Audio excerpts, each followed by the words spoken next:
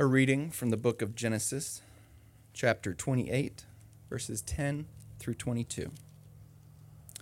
Jacob left Beersheba and went towards Haran. He came to a certain place and stayed there for the night, because the sun had set. Taking one of the stones of the place, he put it under his head and lay down in that place. And he dreamed that there was a ladder set upon the earth, the top of it reaching to heaven, and the angels of God were descending and descending on it. And the Lord stood beside him and said, I am the Lord, the God of Abraham your father, and the God of Isaac. The land on which you lie I will give to you and to your offspring, and your offspring shall be like the dust of the earth. And you shall spread abroad to the west and to the east and to the north and to the south.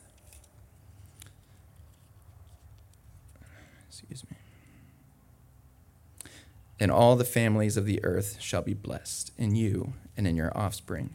Know that I am with you and will keep you wherever you go, and will bring you back to the land. For I will not leave you until I have done what I have promised you. Then Jacob woke from his sleep and said, Surely the Lord is in this place, and I did not know it. And he was afraid and said, How awesome is this place! This is none other than the house of God, and this is the gate of heaven. So Jacob rose early in the morning, and he took the stone that he had put under his head and set it up for a pillar and poured oil on the top of it.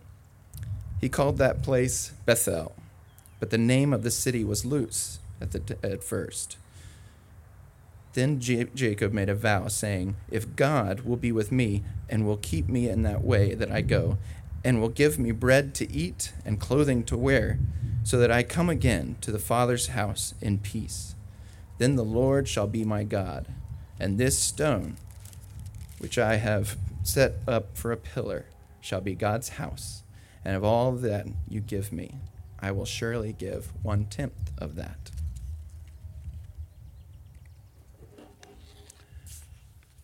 This is the word of the Lord. Thanks be to God.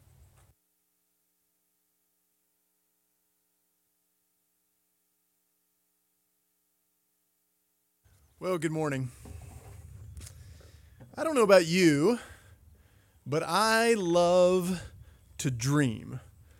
This wasn't always the case, though, because as a small child, most of my dreams were nightmares. I remember this one recurring dream that I would have where a small cartoon character was chasing me and chasing me and chasing me, and I would run and run and run from this little cartoon character until I reached the edge of a cliff, and I was so scared that I ran right off the cliff and would fall and fall and fall until right before I hit the ground, I would wake up. Now, you can psychoanalyze that if you want to.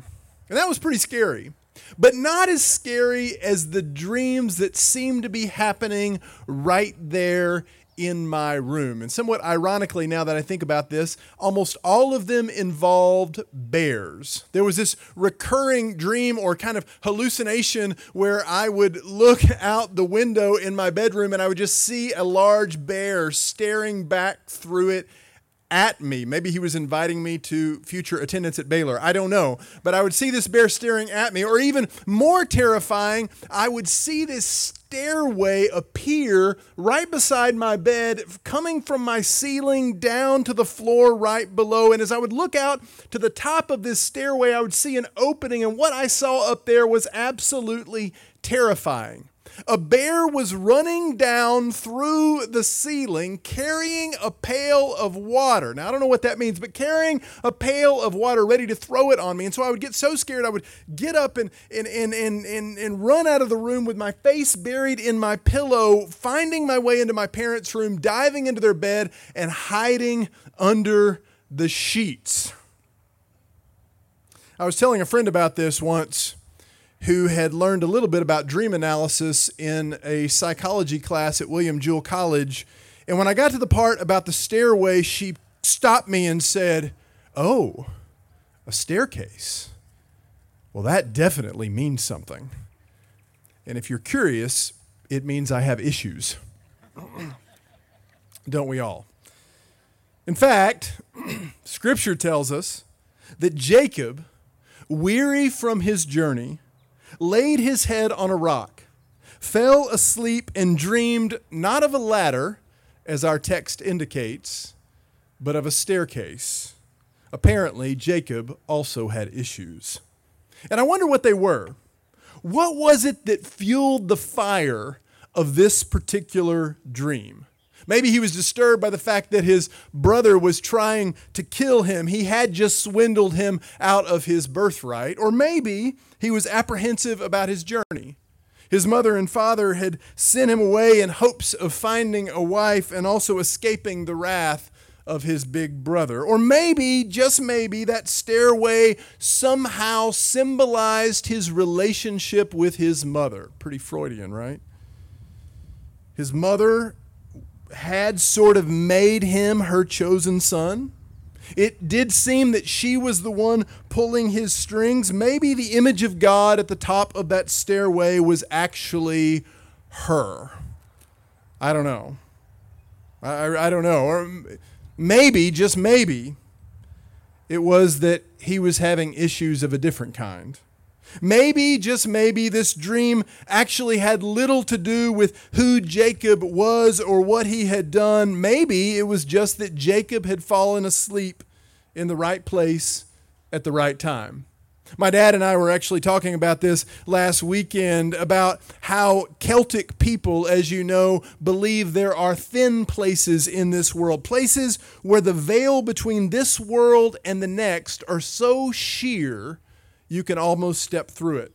And Jacob was certain that he had not only met with God, but that this was one of those places in the world where the veil between earth and heaven had worn thin. So that he awoke from his holy slumber and he proclaimed, "Surely the Lord was in this place and I was not aware of it." And how many times in our life have we proclaimed something similar? How many times over this past year, in fact, have we proclaimed with our lips or at least our hearts something like that? Surely the Lord was in this place and I hadn't anticipated. I wasn't aware of it.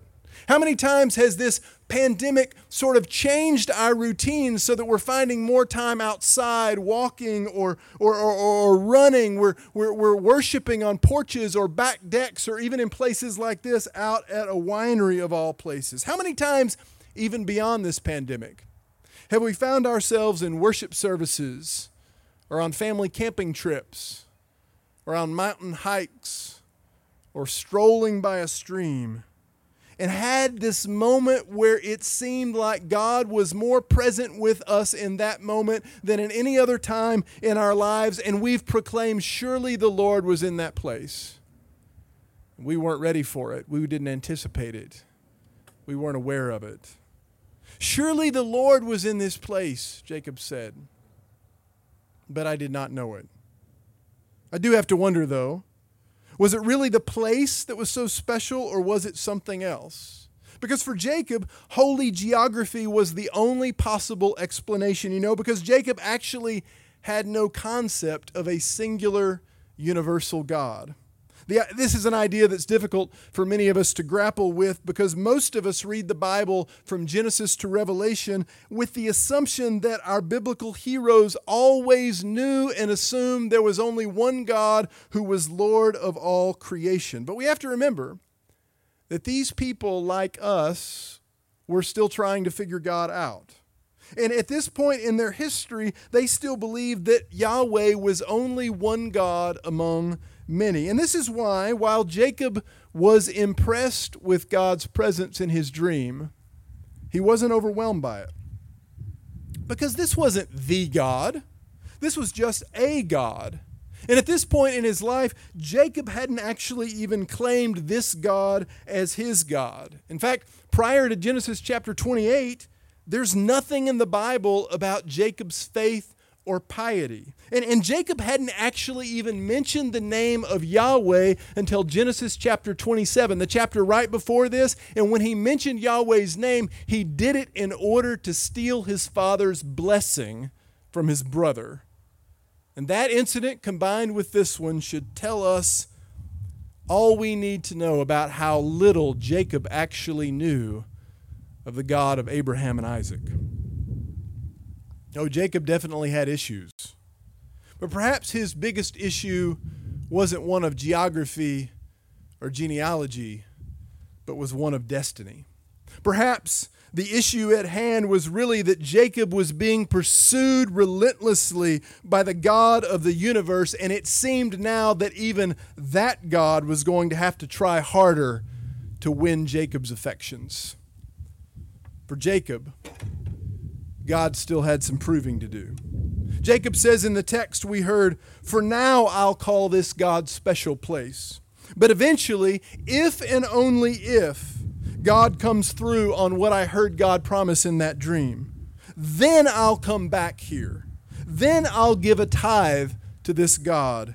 And then I'll let Yahweh be my God. Then I'll let Yahweh be my God. If and only if. When and only when.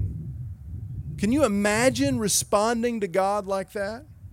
Seems like a pretty audacious way to respond to God, doesn't it? Though often no more than you or I. I remember when I was in high school, and I've shared this story with you a couple of times before, when my best friend James was in an automobile accident that left him paralyzed from the chest down.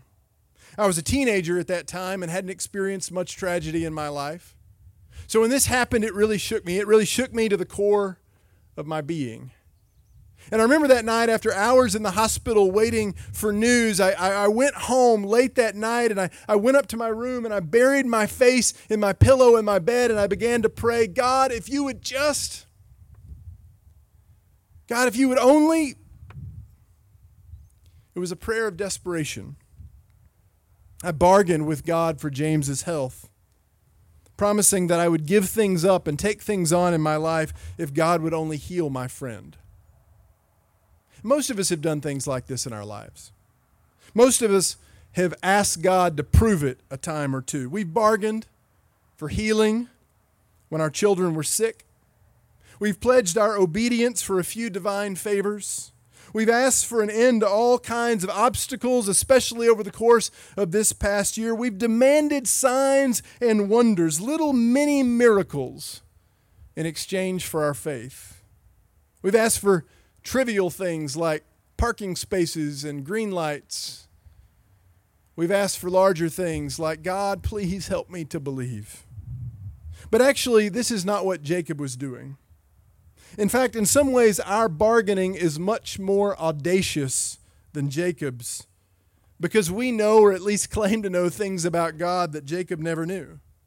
See, Jacob never saw God part the Red Sea. That's not part of Jacob's story. Jacob wasn't there when David slew Goliath with a slingshot. Jacob had no memory of Elijah's fiery ascent into heaven on a chariot. Jacob never knew that this God would be present with his people throughout slavery in Egypt, throughout the destruction of Jerusalem, throughout their exile in Babylon. Jacob never knew that this God, the God of his father and grandfather, was also the Lord of all creation, who would one day send God's only Son to redeem us all. Jacob never knew any of that. And so when Jacob says, prove it to this God, he doesn't think he's challenging the Most High God. No, in Jacob's mind, he's asking a family God. He's asking a God of the land to put his money where his mouth is, to prove that this tribal God is capable of delivering on a global promise, to prove that this God will continue to be with him and keep him secure. Jacob wants proof that this God is worth his time and his affection. And if God will continue to be with him, if God will continue to keep him secure, if and only if, then this God will be his God. Then he will make an altar in this place. And then he will worship God. If and only if. When and only when. See, Jacob was doing what Jacob did. Jacob was bargaining. Only Jacob didn't know who he was dealing with. He didn't realize, and this is something we've claimed so often and clung to so often over the course of this past year. Jacob didn't realize that this God was the one in whom we live and move and have our being. Jacob was bargaining for God's presence and God's security. He didn't understand that these were things that had already been given to him the moment they were promised. There was probably nothing particularly holy about this place. It was a thin place that became thin on God's initiative. God was giving Jacob a glimpse into God's vision of reality. But Jacob wasn't ready to take hold of that vision yet. Jacob had already been given more than he could have ever bargained for. And he didn't even know it. And so, Jacob was bargaining for more. Reminds me of a story that one of my mentors told me about when he planted his church about 40 years ago. My mentor told me that he wanted to do something great for God. And for him, doing something great for God meant that he would plant a church that would grow into a mega church, and thousands of people would be there in attendance each and every Sunday. And over time, my friend Bob began to see his dream come true. The church continued to outgrow its worship spaces. They continued to baptize more believers. But no matter what happened, no matter how large the church grew, no matter how many great things they were celebrating, it wasn't enough. They could never grow fast enough. They could never be creative enough, impressive enough, good enough. In his mind, there was never much to celebrate because nothing was ever enough. You know, a pastor and a person can't go on for very long with that kind of personal pressure. He became stressed out and was nearing burnout until something happened. He found himself in the midst of a holy moment. And in the midst of this moment of prayer where he was pleading with God for more, he sensed God's response. "Bob," God asked, "when will Jesus be enough for you? When will Jesus be enough for you?" The truth of that moment left my friend speechless. He realized that God had already given him everything, much more than he deserved. And it wasn't enough. None of it was enough. Jesus wasn't enough. And he knew it. And I think we know it too. I think we know it too. I think we know that sometimes we're thinking that if we could only have things exactly how we want them, if we could only have this one missing piece in place, sometimes if we could only be married to the right person, or if our family would only do the right things, or if we could only have the right house or the right salary or the right job, if people would only do what we want them to do, when we want them to do it, and how we want them to do it, if we could only possess all of the things we so desperately want, all of the things we assume we so desperately need, then that would be enough. We dream of the day when everything we want, when everything we assume we need, when everything we may already have in Christ will be ours. Then, and only then, that would be enough. Please hear me. I'm not trying to trivialize our hopes and our needs.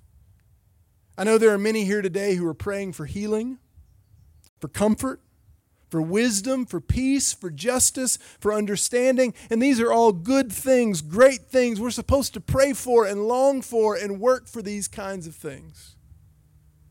But I also know that others of us are plagued by a general feeling of discontent. We look around this space and around our homes and around our community and around the internet and around our world, and we compare ourselves to everyone else. We have this This unending longing, and sometimes even a sense of entitlement, feeling that we're entitled to a much larger piece of the American dream. And if God would only give us all the things we want and wish for, well, then that would be enough. Then we'd be satisfied. Then we could find some peace, some joy. Then our lives would mean something. Then and only then we'd be happy.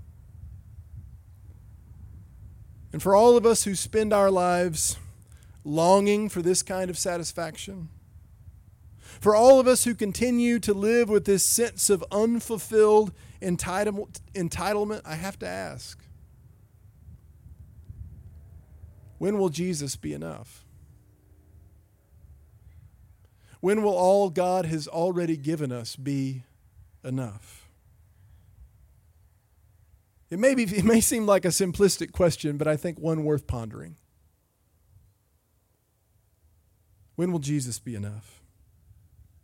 Because in the end, I think we'll all find that we spend a lot of time and energy wishing, waiting, worrying, and even bargaining over things we already had, didn't need, or weren't quite ready for yet. In the end, I think we'll see the emptiness in our ambition and the fruitlessness of our worry.